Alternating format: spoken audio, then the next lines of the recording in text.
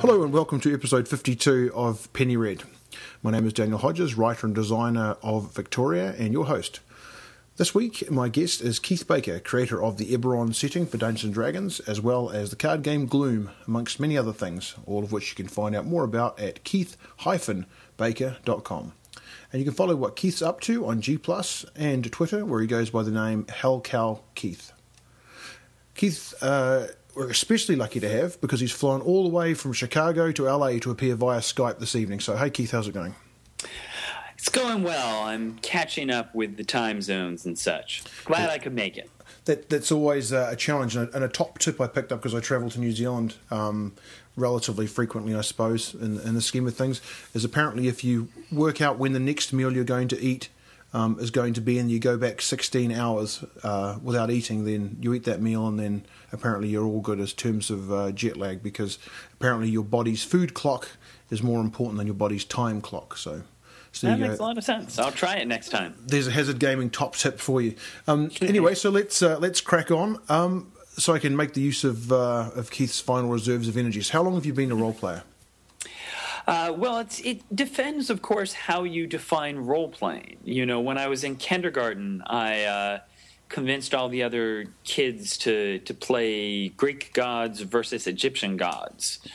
But, you know, that's more in the general let's pretend phase of things. Sure. In terms of the modern role-playing game, when I was 9, I got a copy of the Dungeons & Dragons white box, right, and then also a copy of the basic D&D. Right. And then the advanced books, and I actually owned those for probably 3 years at least before I actually ever sort of tried to play with people. Right. I just loved, the monster manual was great. It's this huge book full of all sorts of cool monsters with stats for them. Right. So I loved just reading the books, but I was probably around 11 or 12 when I first started playing Dungeons & Dragons, and so, about 30 years. And so who purchased all of these books for you then? That would have been my mother, I would say. And she just sort of knew that it was hot right now and got them for you, or? No, because at the time it wasn't even really that hot. I just loved reading, and I loved things like Lord of the Rings, Narnia, Michael Moorcock, things like that, and it was a new fantasy thing. Right. And she always certainly supported my sort of creating stories. Right. And hey, this is something where you create stories. Yes. So. Yeah, I'm lucky in that my mother was the one in my corner in terms of getting my Dungeons & Dragons stuff together. I wasn't quite as fortunate to have ready access to all of the books and things, and at one point she had to photocopy a rule book for me, so she went to the school office and to ask the secretary to photocopy it for her, and the secretary said, "I'm having absolutely nothing to do with that evil game. Keep it away from me." So she persevered, and I got a copy of the rule book. But who did you play with first? Just you gathered up some friends and said, how about we give this a shot, or? Yeah, that was basically it. Was just, my local friends in school, and just let's give it a try. I mean, again, as noted by the mythological cowboys and Indians example, I was always happy to sort of make stories and such. And so this was just, okay, well, let's try this. It gives us some structure. And did people take to it reasonably quickly? Because one of the things that I always find interesting to talk to people about is when I see when they got started, is that oftentimes there's a seed player, somebody who sort of knows what's going on ahead of time, and obviously far fewer people are, the person who gets the book without ever having any experience with it before, and it's kind of like putting tools in a room with monkeys and seeing exactly what they do with it, and between you picking up the books and reading them and playing it, and then the first time you made contact with somebody else who had played it, how did your understanding of what it was all about, how was it the same, and how did it differ from the way the other people were doing it? I mean, I would certainly say that I was that seed player. You know, I was the person who sort of had read everything and was giving it a try. Now I think about it, I have a vague memory of when I was 9 or 10, writing some homebrewed rules for a Star Wars role-playing game. Right. I don't think I ever ran or played, but I just was like, ooh, D&D is cool. I like Star Wars. What if you had a Star Wars D&D? That was before, obviously they made Star Wars role-playing. Yes. But back to the question, I would simply say that people were intrigued because it was new. Mm-hmm. And there was certainly one or two people who started who would sort of play straight by an adventure, by the module and just run everything straight by the module. Whereas I liked buying pre-written adventures just to read them and see sort of what people were doing. But I always liked to make up my own things. Right. And definitely I sort of felt from an early age there that it was more important to make sure people were having fun with the story than to play sort of straight by the letter, of something someone else has written. Yeah, that's that sort of interesting divide, I suppose, that people form an opinion about fairly early on. They may change it later on, but this idea that it's a dungeon master versus the players, there are some rules to figure out what's going to happen versus the idea of we're actually telling a cool story here together, and that's sort of divide. Is it a competition or a collaboration? Yeah. That's much more succinct than I've ever been about that. But yes, absolutely, collaboration or competition, as you say. And do you notice, or have you noticed, or in retrospect, any connections between things that you did very early on and the setting of Eberron? Not so much. One of the things about Eberron is that I did come up with it for the fantasy setting search. It wasn't like Ed Greenwood where I've been working on it for, a decade beforehand. Right.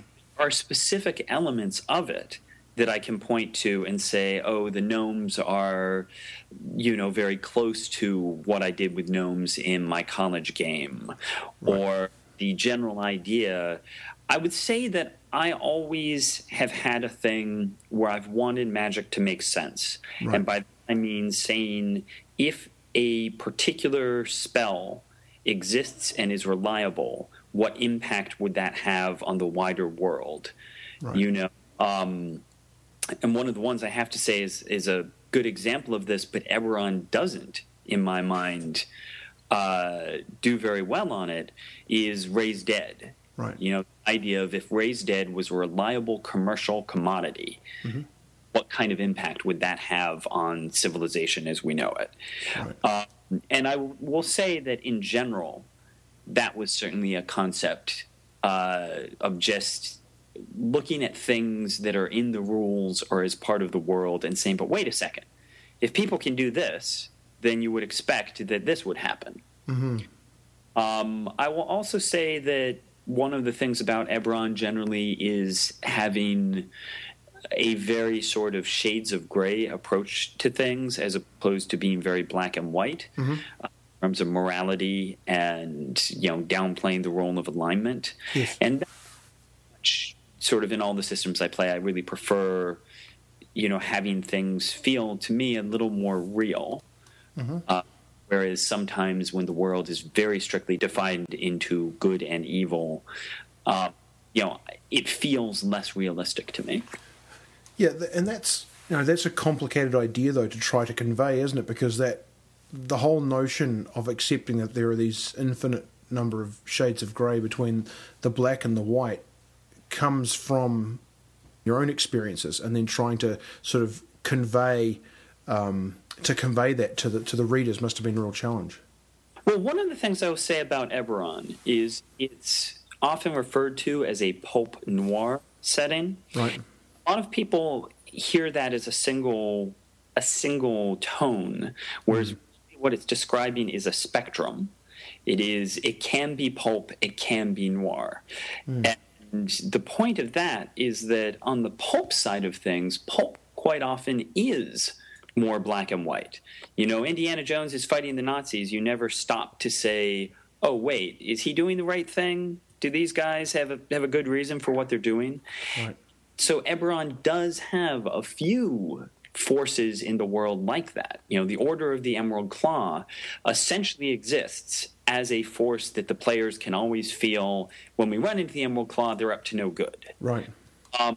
Whereas to me, noir implies a greater, a much grayer morality, situations that the right answer isn't so clear. Right. And so thus you have a lot of forces in Eberron that, fall more into that camp. And that's the role I personally prefer. Yes. As part of creating a whole setting, part of the thing is saying, okay, but what about the players who don't like the sort of things I like? I mean, I will certainly say that one of my general rules for game designers is the mark of a really good professional game designer is the ability to make a good game that you yourself would not enjoy playing. Right. The ability to say, what is my audience? Who am I writing this game for, and what did they enjoy? And can, understand that and make something that they do enjoy, even though it's not your thing. Right. Step just being, I have an idea I like, and I can make that thing happen. Right. Yeah, that would be a challenge, because with such an undertaking and such a wide scope, to be able to say, this is the setting that I would like, and now I have to take that and make it more accessible and more interesting to the wider public. Did that sort of require two sort of writes, like write it the way that I would like it, and then try and put on a completely different hat for a rewrite, or? On some levels it did, and on other levels there's a matter of leaving room for people, sort of spaces where it's easy for people to drop in the things that they like. Right. So I will go ahead and say I'm a person who sort of feels Dungeons and Dragons is a little too much of the Mos Eisley Cantina. There's too many sentient races. Right. Sort of is overwhelming to me when you have, not only the standard player races, which of course, increase by 4 or 5 every time a new book comes out, but then all the various different sorts of, enemy humanoids and things like that. And not even getting into, and there's 30 different flavors of elf out. To me, that makes the world feel less real, and so I prefer to have fewer intelligent races but more depth to them. So look to Eberron, the goblins, for example, have a deeper role in history than they do in many other settings. But you could say, what about Darrow? What about Durgar? What about all these other things? And I basically, downplay them. I really want to address them. But there's lots and lots of places in the world where if you're the hugest Darrow fan, I could tell you in a moment 3 different sort of solid places where you could introduce the Darrow into the world, even though I haven't. And a lot of people have this concept that Eberron is this kitchen sink where everything is thrown in. One of 10 things we always say about it is if it's in D&D, there's a place for it in Eberron. People often take that to mean, oh, well, you've just forced everything in. And the key word there is there's a place for it. It's not in by default, but if you want it in, it's pretty easy to find a place where, any given monster, any given race, any given thing can fit into the world. Right. So like I said, that was just part of the design, was sort of thinking, where are we sort of leaving the spaces that players can, that DMs can fill in with the things that they like. And certainly with the world I'm developing now, because I'm working on a new setting at the moment. Right. Sort of, those are the big sort of things to me, because going all the way back to our earliest questions, the thing to me is that I always want to make sure that a setting provides inspiration as opposed to limiting the game master. Right. I never want to have that situation where the game master can't tell the story they want, or that a player says, oh, you can't do that because in book whatever it says that doesn't work. Right.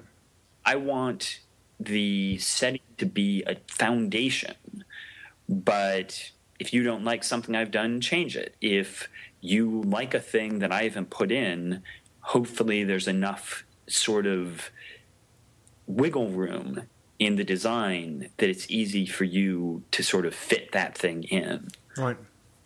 And you mentioned the new setting that you're working on. Is there much that you can tell us about that at this stage?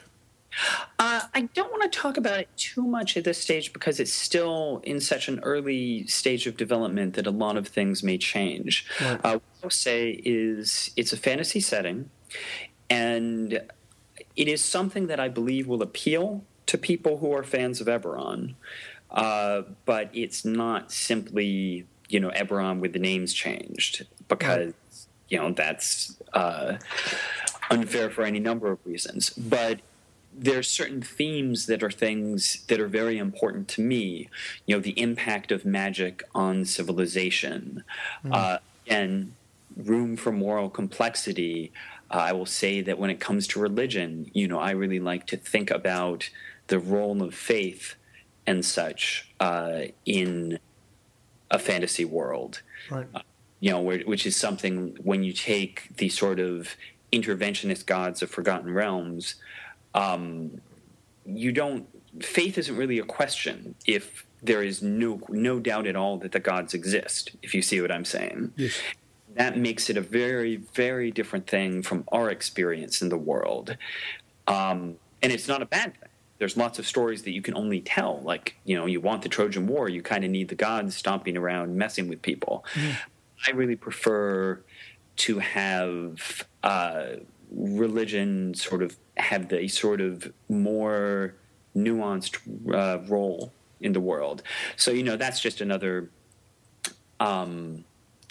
piece of things. Right. And things like the impact of war.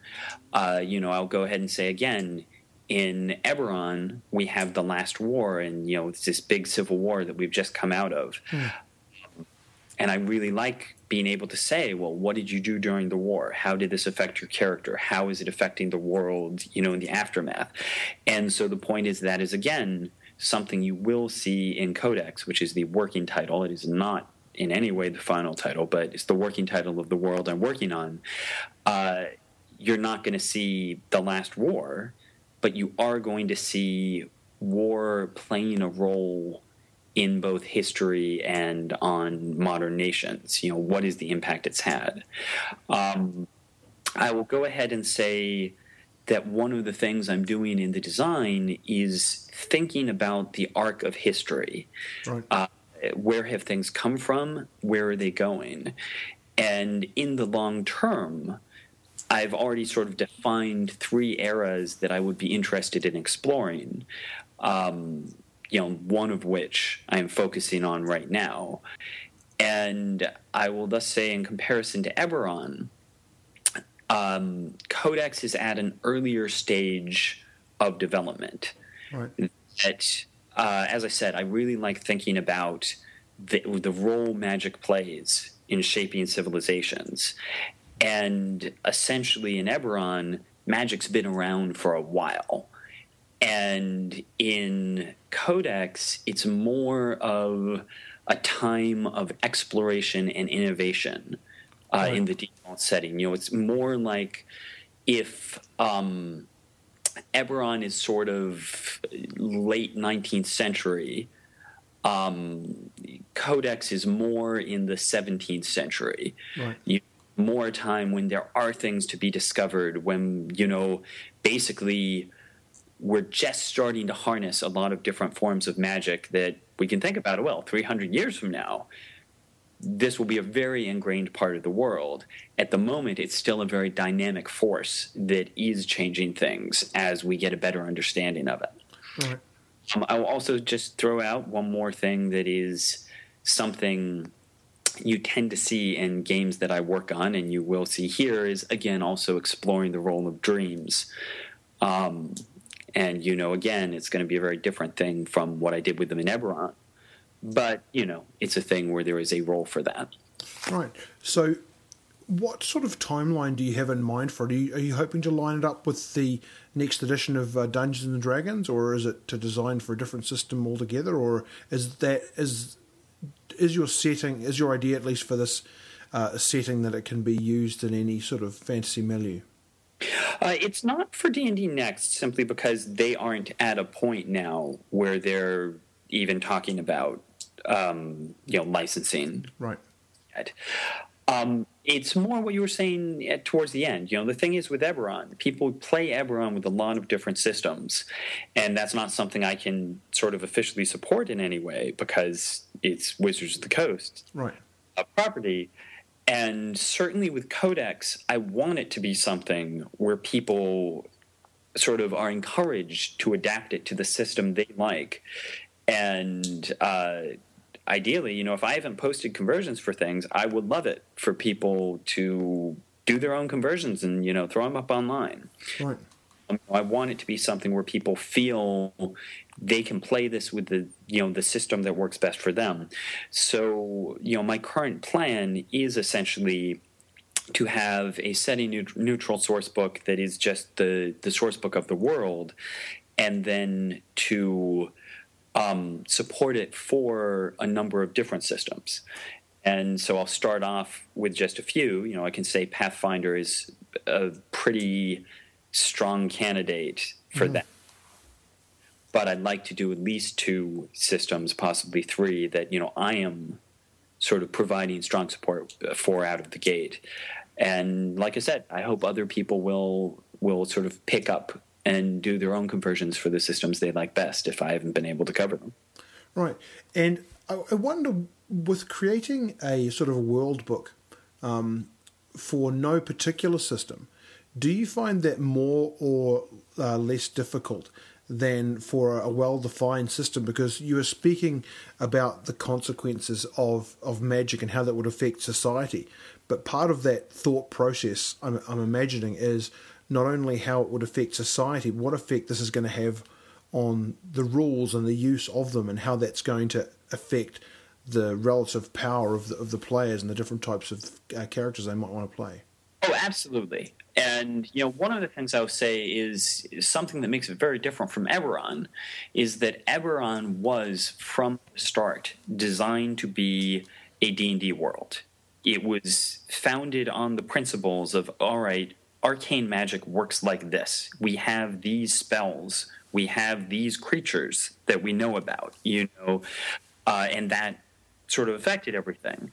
And so with Codex, where I am not starting and saying D&D's magic is the model for it. I'm going the opposite way and saying I'm coming up with a magic system, and when I convert it to Pathfinder, well, I may have to make up some new classes to make that work. Mm-hmm.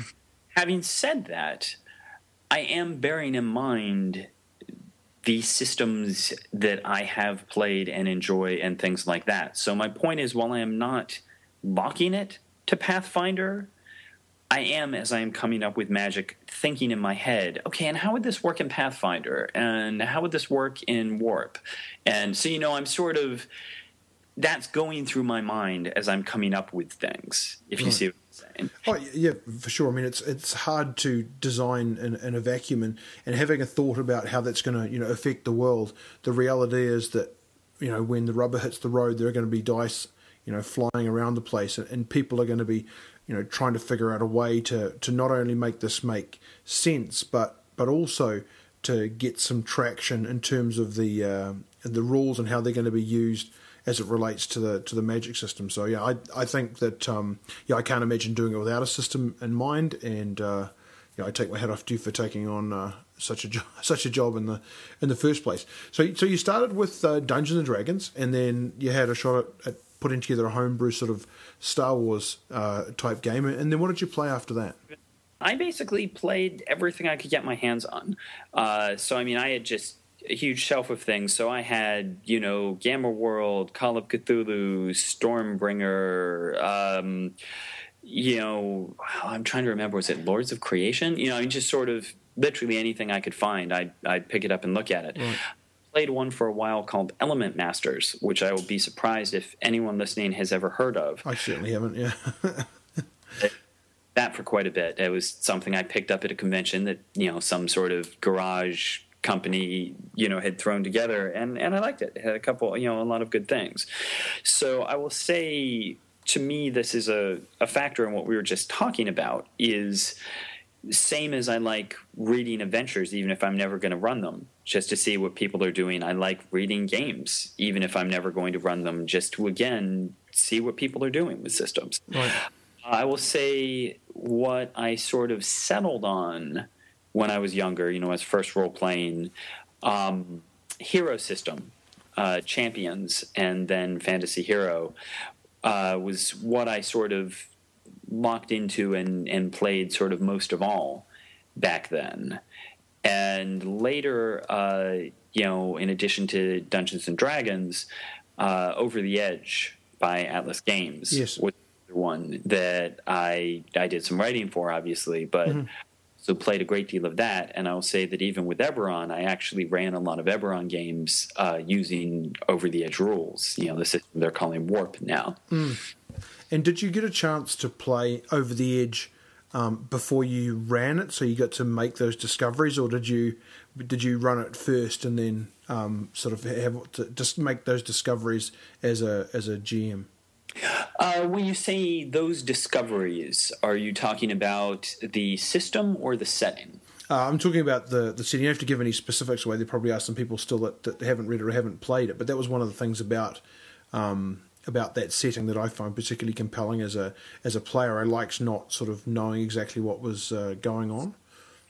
What I would say there is, to answer your question, no, I ran it before I played it. Right. But what I will say is that a way in which Over the Edge inspired me and has certainly affected my subsequent work, including Eberron, is what I liked about Over the Edge was the approach that it's a game filled with conspiracies and intrigue.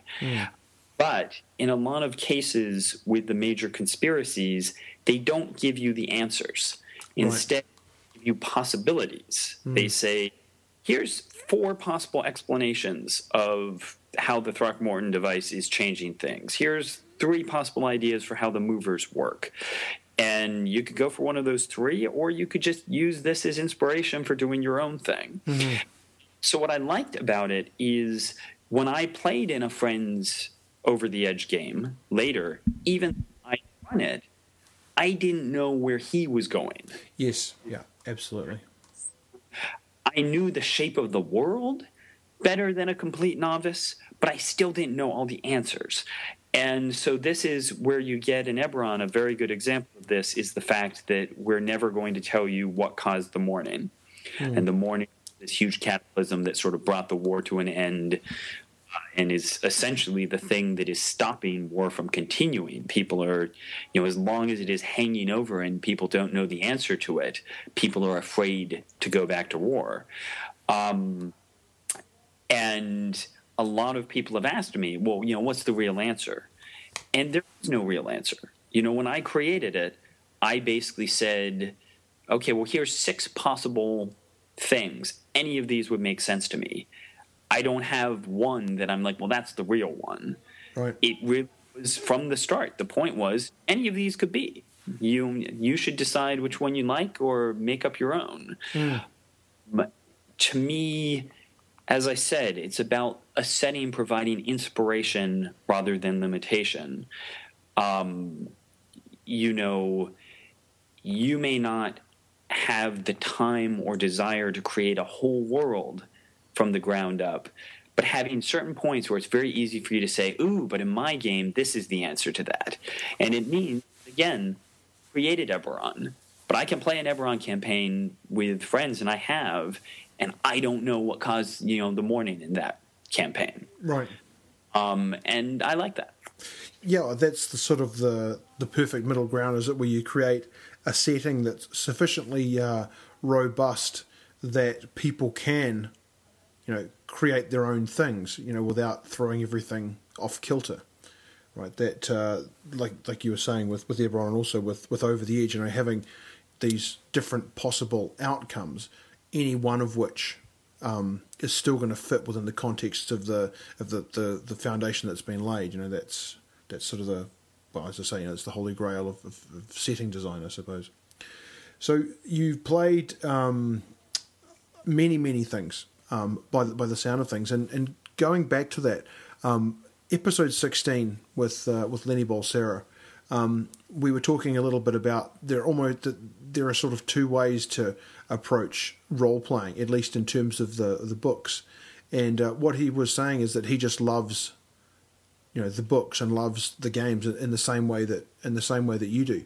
And part of the hobby for him is reading all of the role playing books, even if he never actually gets a chance to play the game. And I wonder if that's something that's common for designers in general. I feel, again, as a designer, the more approaches you've seen, the better your design will be. Just like as a writer, I find it's really good to read good books. That in many ways that improves my writing because I have in mind, wow, that's really good. You don't want to just sound like that writer.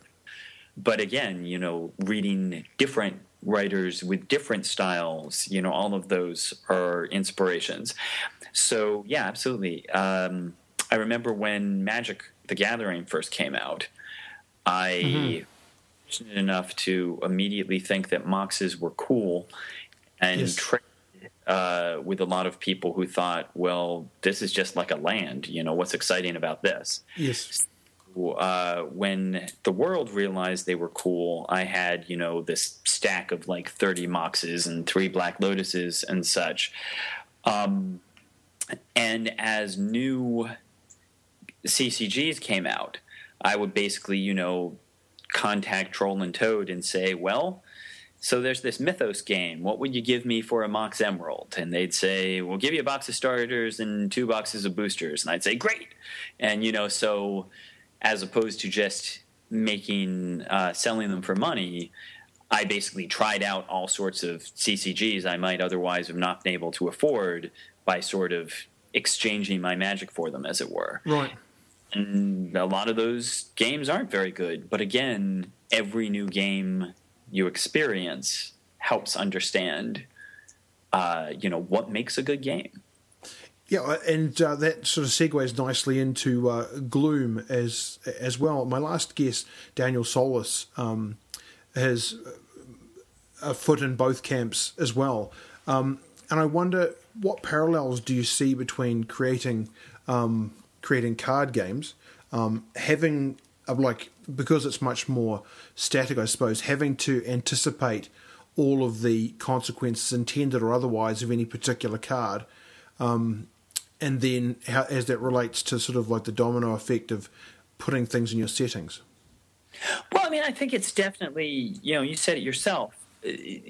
When you're dealing, because, I've also worked on computer games, both MMORPGs and sort of single-player games, and I've also done live role-playing games. They're all completely different, but they all have these aspects of you have to understand the balance of each element, the broader impact of each element. When you introduce this kind of spell or this kind of skill, as you were just saying earlier, well, if we have this sort of magic in the game, how does that impact non-magic using classes? How do we suddenly say, oh, well, by the time you're 10th level, you're wasting your time? And that principle sort of, as you say, applies to anything. If you throw in this action, I will say that in Gloom, there are 1 or 2 cards that if we do a second edition, I will certainly pull out, because at the time I did it, I didn't realize, Gloom was actually relatively early in my professional career. And there are 1 or 2 things, as I said, that I'm like, Body Thief really has too much of an impact on the game. It's too powerful. Yeah. And Gloom is certainly a game where it is a beer and pretzel style game, where what I always say is you can't win if you just, if you get all the wrong cards, but you can get all the right cards and still not win if you don't know what you're doing. Right. And so luck is a factor. It is not a hard strategy game. But there's still a lot of strategy to how you use what you get, what luck gives you. And this is why I'd say Body Thief is a card where I just feel it just has too much of an impact.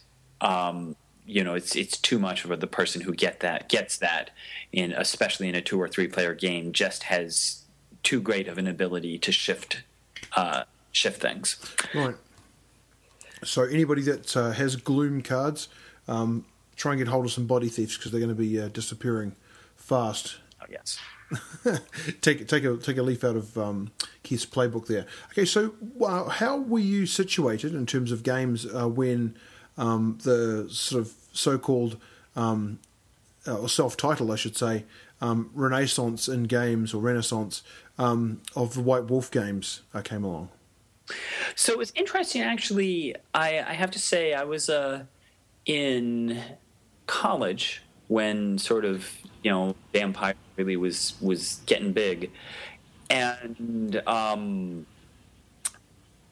what was interesting is my circle of friends essentially felt Vampire was too cool. It's sort of the way some people sneer at hipsters today. That right. Oh, that's not, those people aren't real role players. They're just, sort of doing it because it's popular, as it were. And it's something where I sort of definitely look back at it and say, oh, it's really too bad. We really didn't understand, actually, what it was about. But it was funny because, like I say, looking back on it, there was very definitely this, the sort of D&D crowd sort of being like, vampires. So yeah, that's where I was. Is we were sort of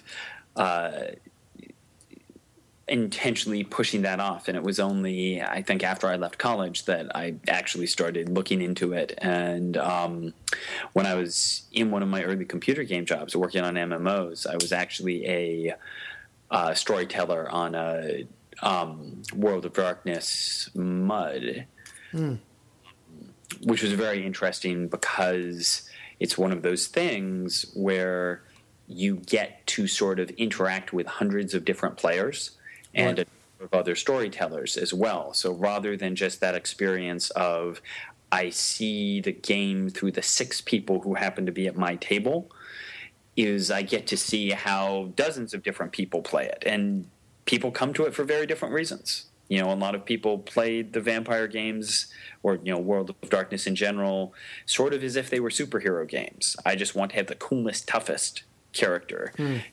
People come to it looking at the, sort of philosophical, psychological elements and things like that. So as I said, it was very interesting to be able to sort of see that all in one place. And the same thing really is true of something like Dungeons & Dragons. As you were saying, it's the people who come to it as a war game. It's the people who come to it to tell stories. All of these things are there in sort of almost any system. Right, for sure. So what are you playing now, and how are you situated with the quote-unquote indie games? So I've just moved recently back to Portland, and before that I was in Austin, so I've been sort of moving around, which, it's always hard to build up a regular group. So before I left for Austin, I was in a year-long Exalted campaign that I quite liked. I myself always continue to, I love to run Over the Edge or use Warp for other things. I'm working on a Warp adventure for Codex right now. Right. Say I've been using Fiasco as a bit of a world-building tool. And when I say that, people say, Fiasco for world building? Why not something like, there's a Microscope or something like that? But the point is not for world building, but rather for location building. Right. That's to say, if you do a Fiasco set in Casablanca, well, then someone comes up with the idea that we're going to be hanging out at this place. Let's call it the Blue Parrot. So the point is for taking a city like Sharn and Eberron, where you want it to be a city that can have 100 different stories. Taking, this Fiasco-like playset that I've made and playing that with 20 different people, it's shorter than doing a whole campaign, and it encourages people to come up with locations and characters and things like that. That's been very useful to also just to say, here is the idea for an exotic location. How do 20 different people interpret it? Is this an idea that people can pick up and run with, or do they just find it strange? So as I said, I found Fiasco very good for that. I obviously was involved slightly in the development of 13th Age, right? Which, we are always looking at as it's sort of a bridge between D&D and the more indie games. Mm-hmm. Aside from that, I just recently played Always Never Now, which is Will Hindmarch's Lady Blackbird cyberpunk game. I really enjoyed that. That's definitely, that was some of the most fun I've had, on the player side of things for a while. I've certainly, when I was traveling around the world, I had a period where I was traveling around running an Eberron adventure that I ran about 54 times, and that was mainly in 4th edition. So, I've certainly played a lot of 4th edition.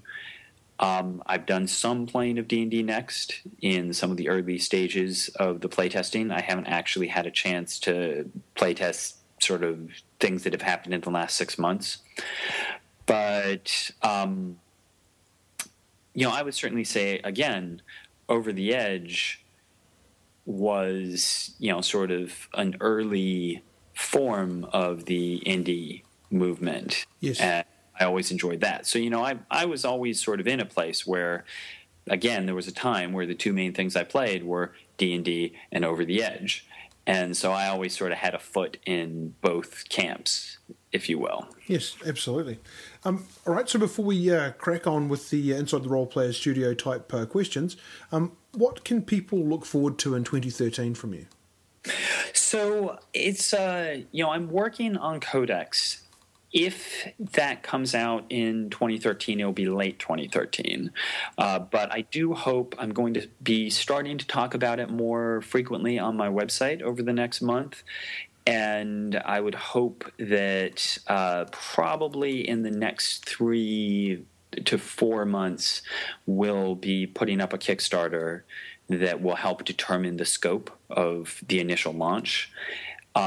I don't want to do that until I really have concretely on my end, a solid timeline, a feeling that we have, enough material written to sort of really feel confident in setting a launch date.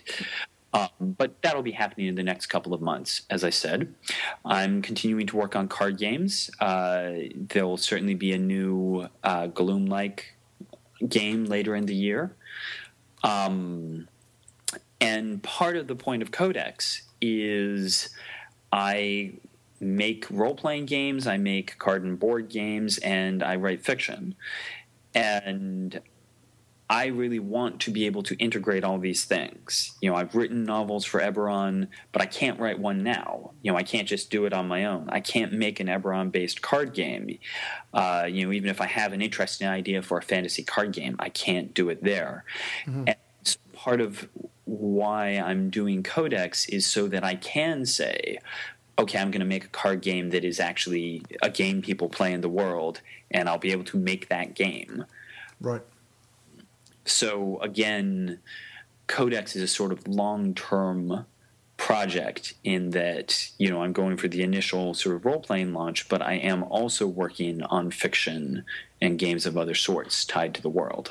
Right, so it's sort of going to be a spawn point or a nexus for a whole bunch of different things to come.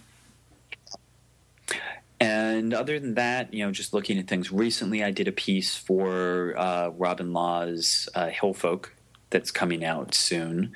I also am going to be doing a level for the Emerald Spire, which is Paizo's sort of Pathfinder super dungeon that'll be coming out later in the year. So, doing a little bit of odds and ends. Right on. Okay, well, the first question for you then is, how many role-playing books do you own? It is really hard for me to guess that off the top of my head. I will say that I did this thing where I traveled around the world. Have Dice Will Travel, and I certainly hope to do it again, where I basically just traveled around the world, couch surfing in exchange for running D&D adventures in exchange for a place to stay and sleep. And at that time, I had about a year where I literally had no fixed abode. Right. And so when I was phasing into that, I divested myself of a lot of my books and games that I just sort of felt, I've been carrying these things around for a long time. Let's lighten the load. So certainly a lot of the sort of more obscure systems that I knew I was never going to play, I let go of at that point. I would still have to say we're talking in the hundreds of books, but, not in the thousands as we might once have. Mm-hmm. I was visiting Ken Hite, and saw his library, which is a thing of beauty, and I envy it. But I'm at this point now. I am settled again. I will have to start rebuilding my library.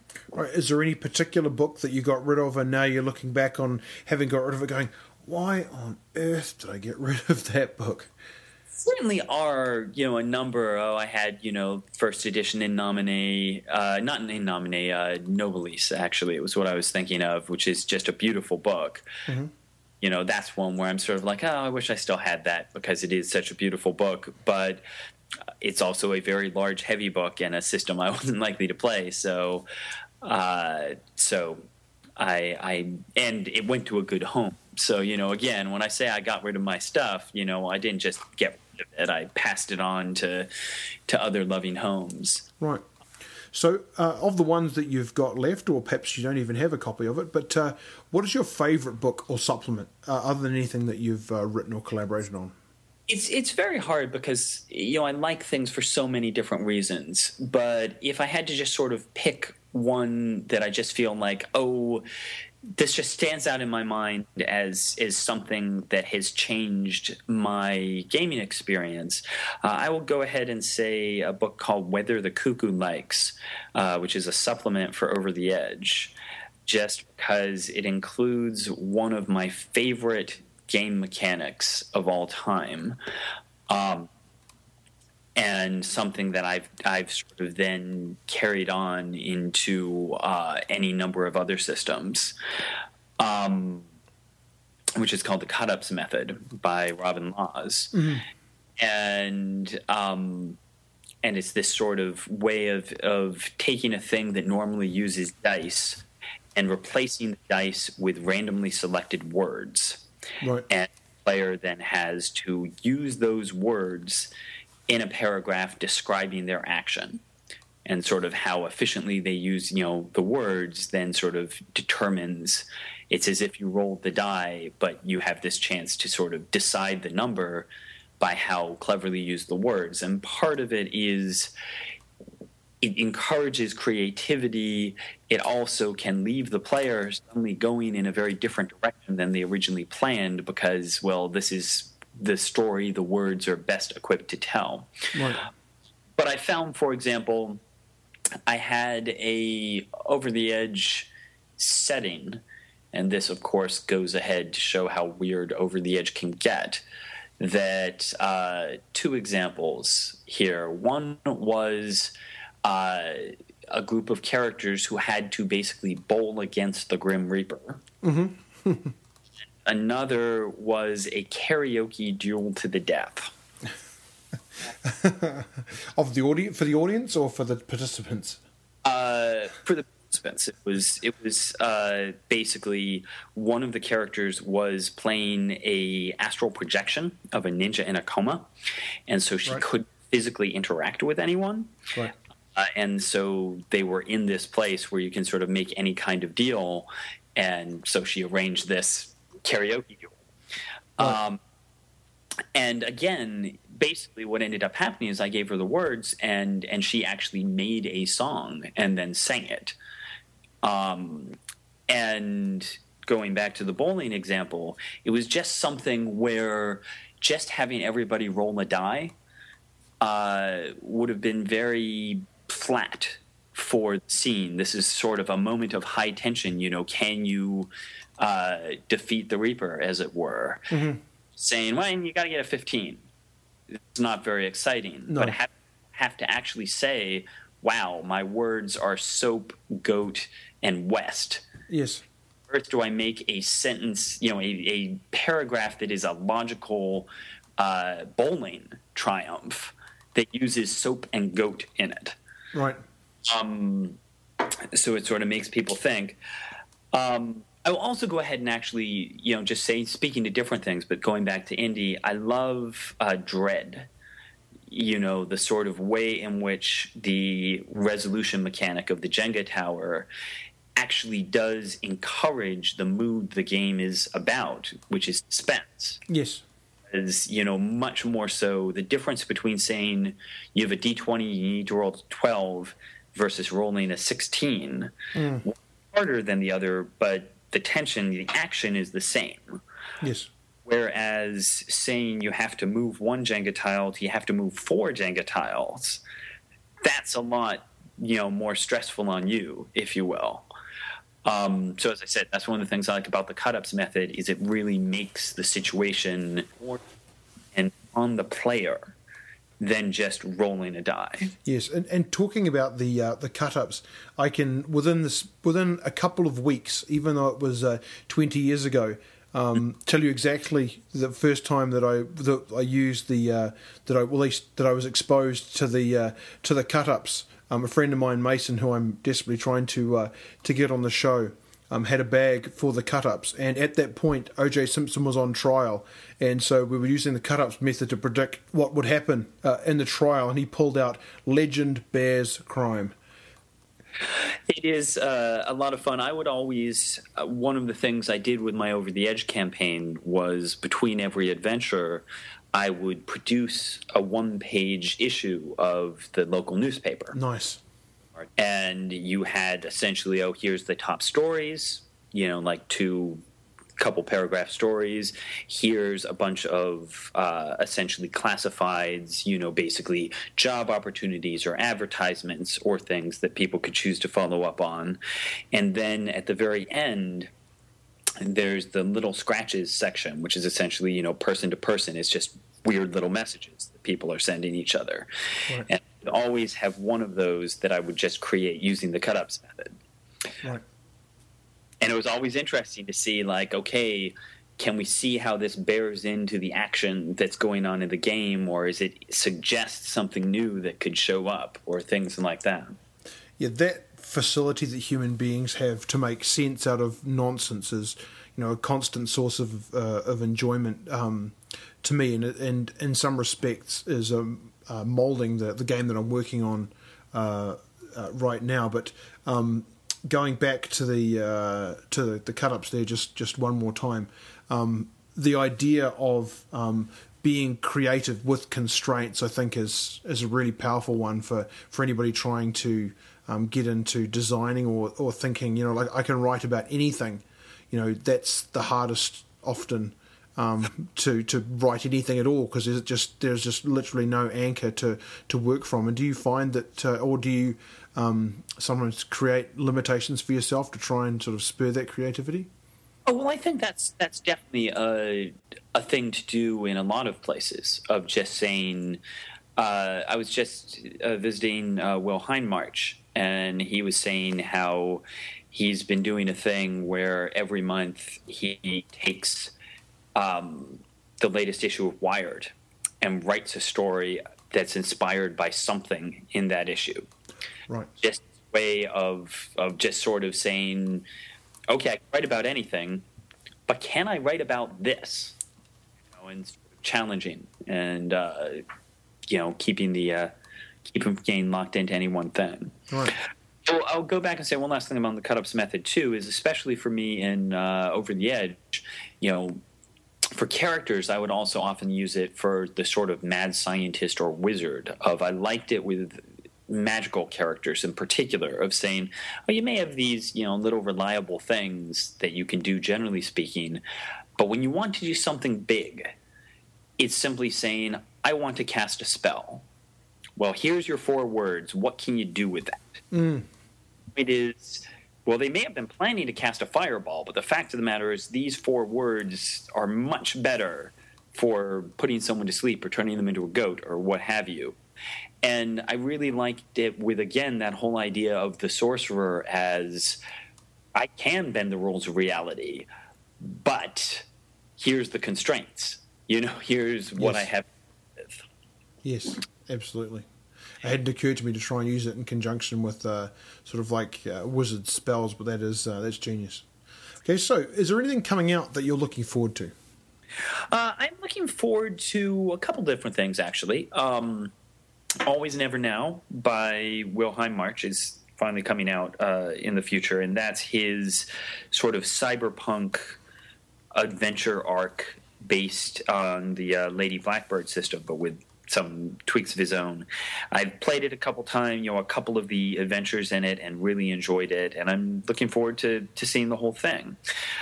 In the very, likewise, Hillfolk, which I put a piece in for, but I'm very interested in seeing the sort of drama system overall.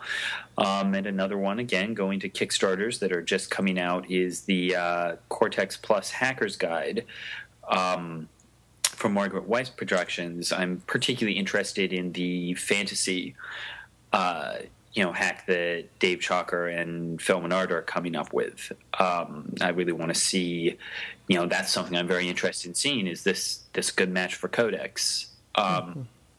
So those are definitely things. I'm obviously curious to see where D&D Next is going, but I don't really have a good sense of, in my mind at the moment, about how far, how close they are to sort of having the final thing. Right. Okay, so if you could only be a player or a GM, which would you choose? Definitely Game Master. It is something where when I was growing up, I was the Game Master 90% of the time, if not more. And definitely for me, I like seeing the entire story, seeing how it's all the pieces. When the players do something, I can see, oh, this is how this changes that and that and that and that. So I like having that big picture. I really like playing as well. It's a very different experience, but there's no question that if I had to choose one or the other, it would be Game Master. Okay, and what's the perfect number of people to role play? For me, it's 5, including the Game Master. I really like 4 people as a player group, just because it's enough people to get a diverse range of characters, but few enough that everybody, gets to have time in the spotlight. And for me, I really like, I role play for the story and that comes out of things. And so I really like each character to have time to sort of be the focus of the story. And when you get into 6 or more players, it's really hard to give everybody sort of, their moments, as it were. Yeah, for sure. Absolutely. So how often do you role play, and for how long? Not as often as I'd like recently, because, again, I've just moved in. I've been settling in. I've been catching up with people. So I was, when I was doing the other game, I was doing a weekly game, and I really liked that. And I would say sessions tend to be about 5 hours. At the moment, it's more sort of every 3 weeks to a month sort of thing. And again, switching it about, when I was doing Have Dice Will Travel, I was, running a game every couple of days. And then moving to another place and running the game again, and moving to another place and running the game again. And I really, I love that. And I love, a lot of times when I go to convention, I may run 6 games over a weekend or something like that, and I love it. So, yeah, The idea of having so many that you have dice world travel, you must have encountered some interesting characters along the way. Is there any particular incident or event that sticks out in your mind, either in a well, that was weird type way, or something really cool that happened? Well, I mean, there's all sorts of things. Again, I was in so many different places. I will say, just thinking in things that happened, part of the idea of Have Dice Will Travel is that I would stay with people for a bit. And the idea is, well, one day I entertain you, running a game, talking about things I do. And one day I want you to entertain me with whatever you think I ought to, see or do in your area. Mm-hmm. And when I was in Slovakia, the people on their day took me out for a broadsword lesson mm-hmm. with their sword coach, who didn't speak any English, and was quite good. And I've done fencing and such before, but he was really good, and it was definitely a fun experience. And then from there, it turned out that another of this fellow's students was an archaeologist working on a Bronze Age archaeological dig that we sort of got to go and have, a,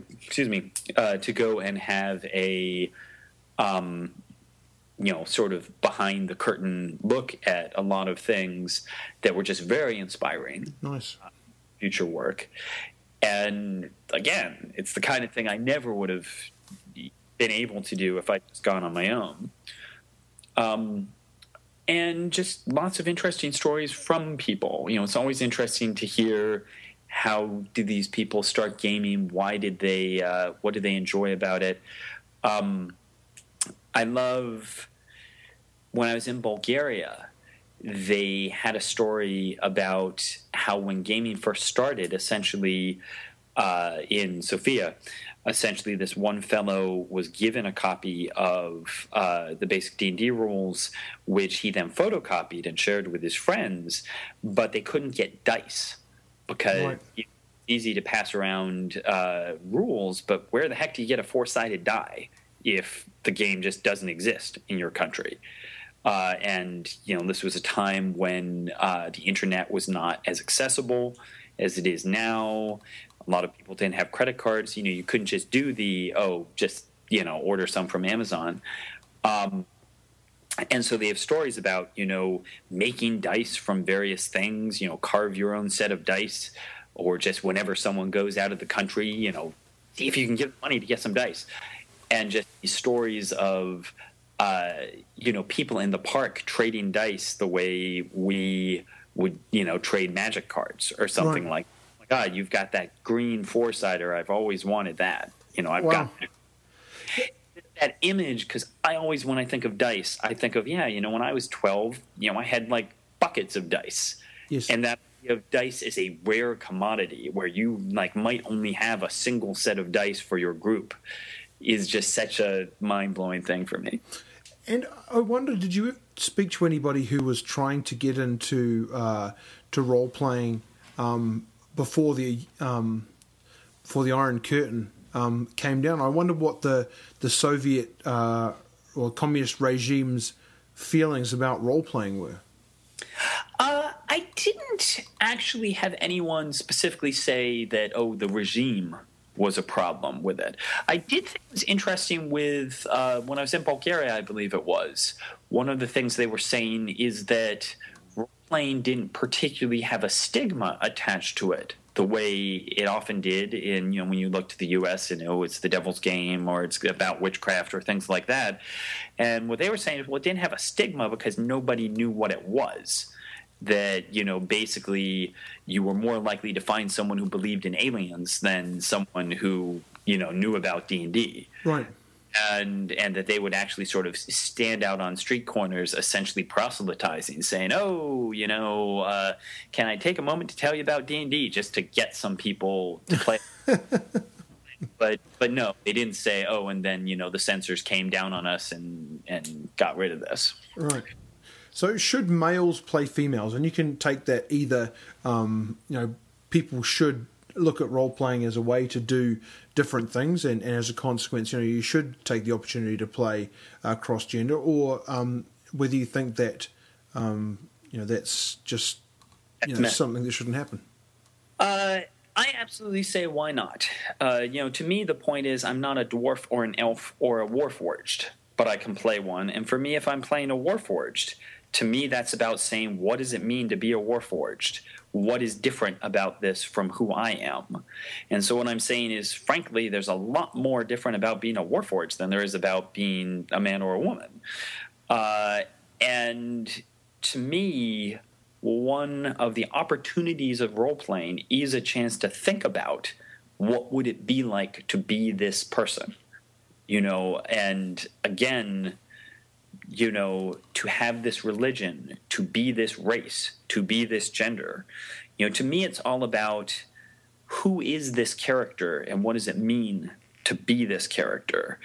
And if this character is female and you're male, but there's a reason, so to speak, that it's female. There's something, you're doing with that. There's something you want to explore. Great. And vice versa. I've certainly known a lot of female players who choose to play male characters. Right. But to me, it's that basically, are you doing this because this is who that character, this is what that character should be?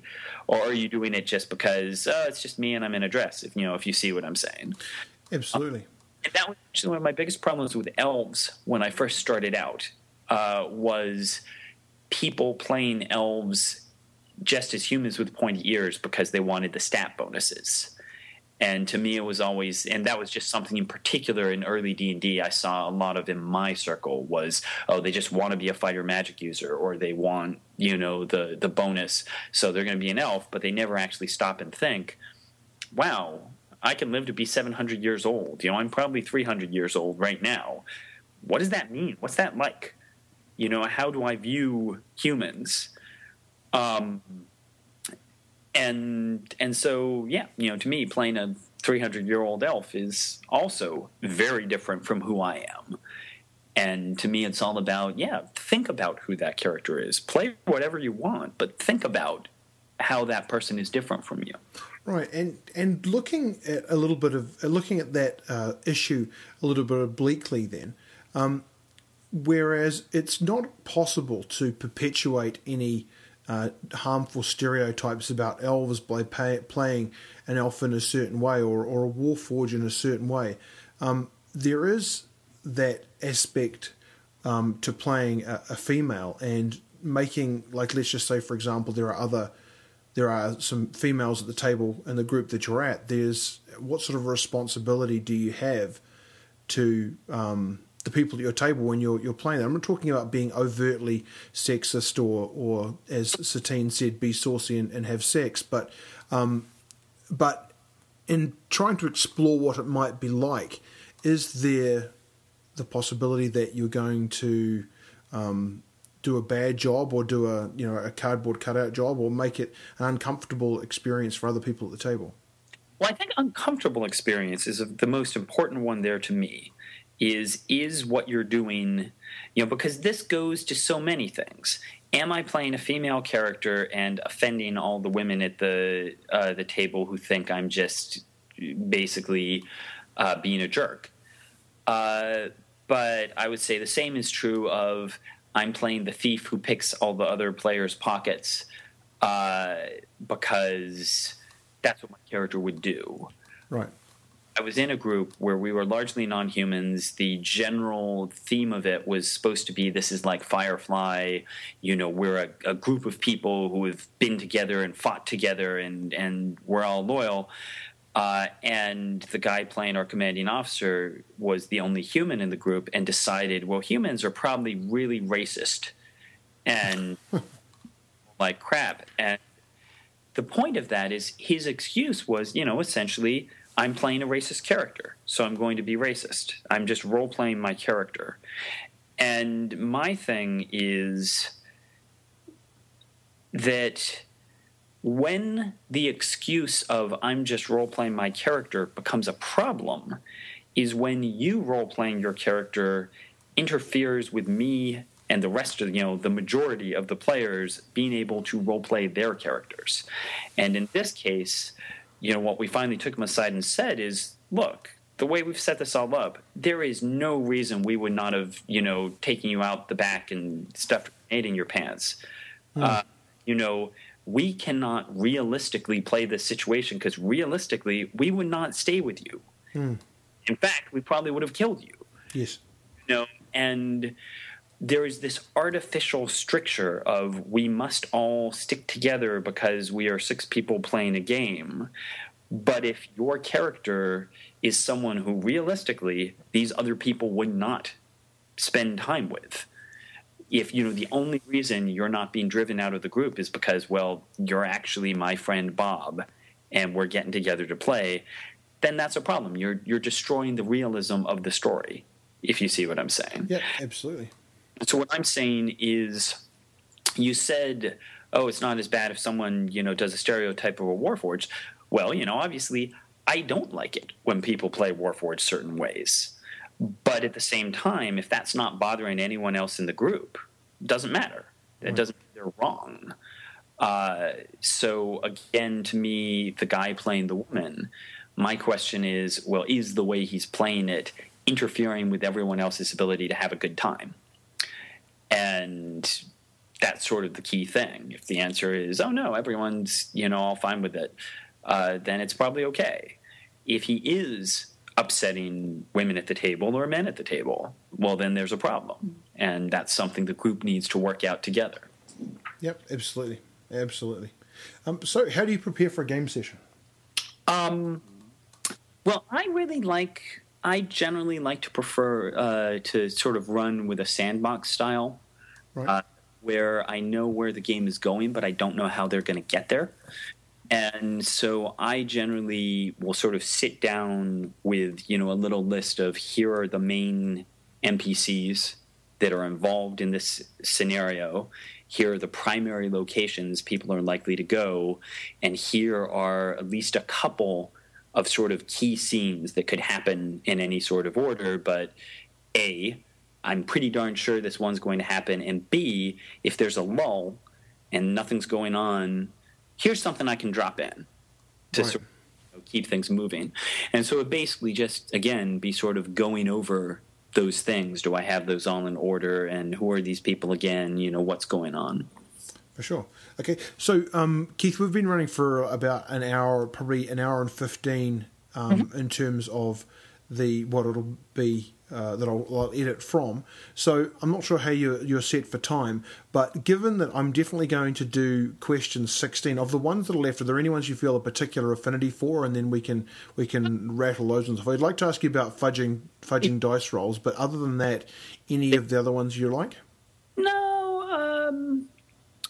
Again, it's a matter of I've already sort of answered. My dice superstition answer was going to be talking about Bulgaria. I happen to have a die I carry around that I was given. Sure. This one, not a bad one, because I mentioned Bulgaria. There's a specific point to that. So 14 is good. The elevator pitch, I certainly have the one I tend to use when I'm describing gaming to people. Cool. Yep. I don't really, like the TV show, The Favorite Villain, those aren't super strong answers. So I'd say fudge rolls, and then maybe jump to the dice superstitions. Okay, sure. Okay, so do you or should GMs fudge dice rolls? Well, basically, there's a couple different aspects of the question. First off, yes, I fudge dice rolls. However, I feel a better thing to do is, again, question, do you need to roll the dice at all? Right. Someone once said to me, and I thought, it's something I've always taken away, is never roll, never call for a die roll where you're not prepared for the players to succeed or to fail. Right. And if you have a particular outcome that you want, well, then why are you asking them to roll at all? And with that said, certainly in a case of something like combat, and that sort of comes to the point, if I don't generally like characters dying unless I feel that it's a good dramatic situation where if this was a story or a movie, someone could die here. So if it's just, a random thing that was just supposed to beat you up a little happens to get a critical, triple critical hit, and it's going to kill you, I'll probably fudge it a little because this just isn't a really interesting situation for you to die. On the other hand, I will also potentially fudge up, increase the damage people do, or if someone just isn't in a tense position, have them get hit when they didn't get hit. However, the point is, if you do it too often, you defeat the purpose of having the dice there at all. Yes. Basically, the player has the sense that they can't die or can't fail. Then that destroys any sense of tension. Again, it's why are you using the dice if you are going to make a particular outcome happen? So my point is I definitely feel you shouldn't be chained to the dice, but I also feel that if it is going to make the experience better for everyone, you shouldn't feel locked to the dice either. And the big thing is don't roll in a time where you really don't actually want one outcome. The other thing I would say there is it's the same with how closely you stick to the rules in general. It's the collaboration. This game that I've played running around the world, I've run 54 times. And there's a certain aspect of it that has a sort of like a murder mystery. And the fourth time I ran it, the players, 2/3 of the way through the game, lay out all the facts and say, well, wait a second. It's clear the murderer is Colonel Mustard. Mm-hmm. They're totally wrong. It's Miss Scarlet, and they're completely wrong. And at that point, I could have simply had it be Miss Scarlet, and they would have got there and been like, oh, okay, so that's who it was. But the thing of it was their answer made sense. It had simply not occurred to me that someone could see the facts in this way, but it was, they thought it through. And so I went ahead and changed it, had it be Colonel Mustard, and, they were like really excited. They're like, yeah, we solved that mystery, and we're the best detectives ever. And the point to me is you can't do that all the time, or again, victory is meaningless. If you always just hand the players success, why are you bothering to place them in a stressful situation? However, in that particular case, the point was their answer was just as good as mine. It hadn't occurred to me you could look at the things that way. And if I just stuck with my answer, it would have just left them leaving feeling kind of like, okay, I guess it could be that. But our answer was good too. Whereas the answer they'd come up with made sense to them. And again, it was the story they'd want it to be. And that's what I like about role-playing as opposed to, I write novels. When I'm writing a novel, you're just getting my story. When I'm doing a role-playing game, you may have ideas that I just didn't consider that at the end of the day are actually make a better story. And I like that I have the ability to adjust what I'm doing if it makes a better experience for all of us. Right, and that's the thing, is like, where is your loyalty? Is your loyalty to the story you've written and the system you're using, or is the loyalty to the people that are showing up to share this with you? I think the answer to that one is clear, but maybe not for all people. I would just add to that the thing about it is I've run this one game 54 times, and it is different every time. It's still interesting for me to run it because it's still interesting to see what does this group do with it. Oh, yeah, that would be interesting. The collaboration, it keeps it interesting for me too. So talking about dice, do you have any dice superstitions? So not, as huge in the don't touch my dice way, but I certainly have favorite dice I use with certain characters. The dice story that comes to mind to me as just one, though, is I mentioned Bulgaria having the whole history of when it was time when it was hard to get dice. Right. And one of my hosts was telling me the story and explaining how this one fellow, had more dice than anybody. And at one point, he ended up selling a bunch of his dice to make rent. Right. And again, that idea that, oh my God, again, selling 10 dice could get you rent money. And he gave me one of those dice. So I have, sort of one of the first D20s in Bulgaria. And I've always carried that one with me ever since, and, used that just because, it's a die with history. It's a fascinating story that they should be so valuable. So, what's your role-playing elevator pitch, including your go-to example of play?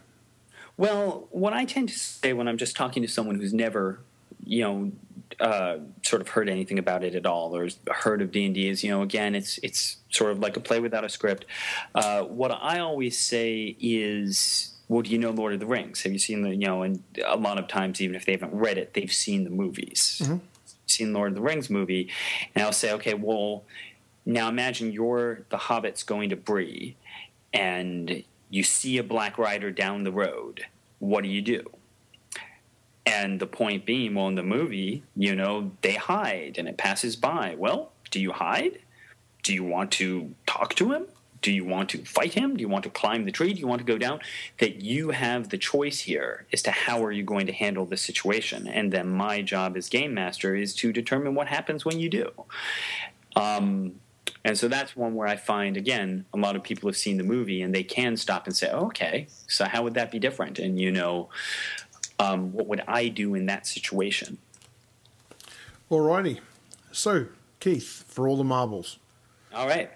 Adding up to 100, assign points to reflect the relative importance of system, GM, and players. It's a tough one, and it also, of course, varies somewhat by the system. Sure. But I tend to say 40 GM, 50 players, 10 system, which is to say the system, again, any system, can be fun for different groups. The system changes the story, but it's the least important part of the whole experience to me. The game master is the one who brings the story to the table, but I feel that in a good game, the players are then the ones who are experiencing it and shaping it. That, really to me, when we sit down for an evening, there's, 6 of us at the table say, if I'm doing my job right, my job is to make sure everyone at that table, myself included, but everyone at that table has a good time. And going back to some of the things I said before, and it's the player's job to do that too. If you have the one player who the way he plays pisses everyone else off, he's not doing his job. Right. This is something we're doing together so we all have fun. And the game master carries more of the weight because they are the one who, as an individual, is coming up with the story that we're all going to play with. But then it's, all of us are, regardless of whether it's a thing where it's a story where we shape it or whether we just shape it by our interactions with each other. In terms of are we going to have fun tonight, a lot of that is based on the players themselves. Ladies and gentlemen, Keith Baker. Well, thank you very much. I've had a wonderful time. That's it for episode 52 of Penny Red. For any questions or comments arising from the show, Daniel@hazardgaming.com. And until next week, keep talking the walk.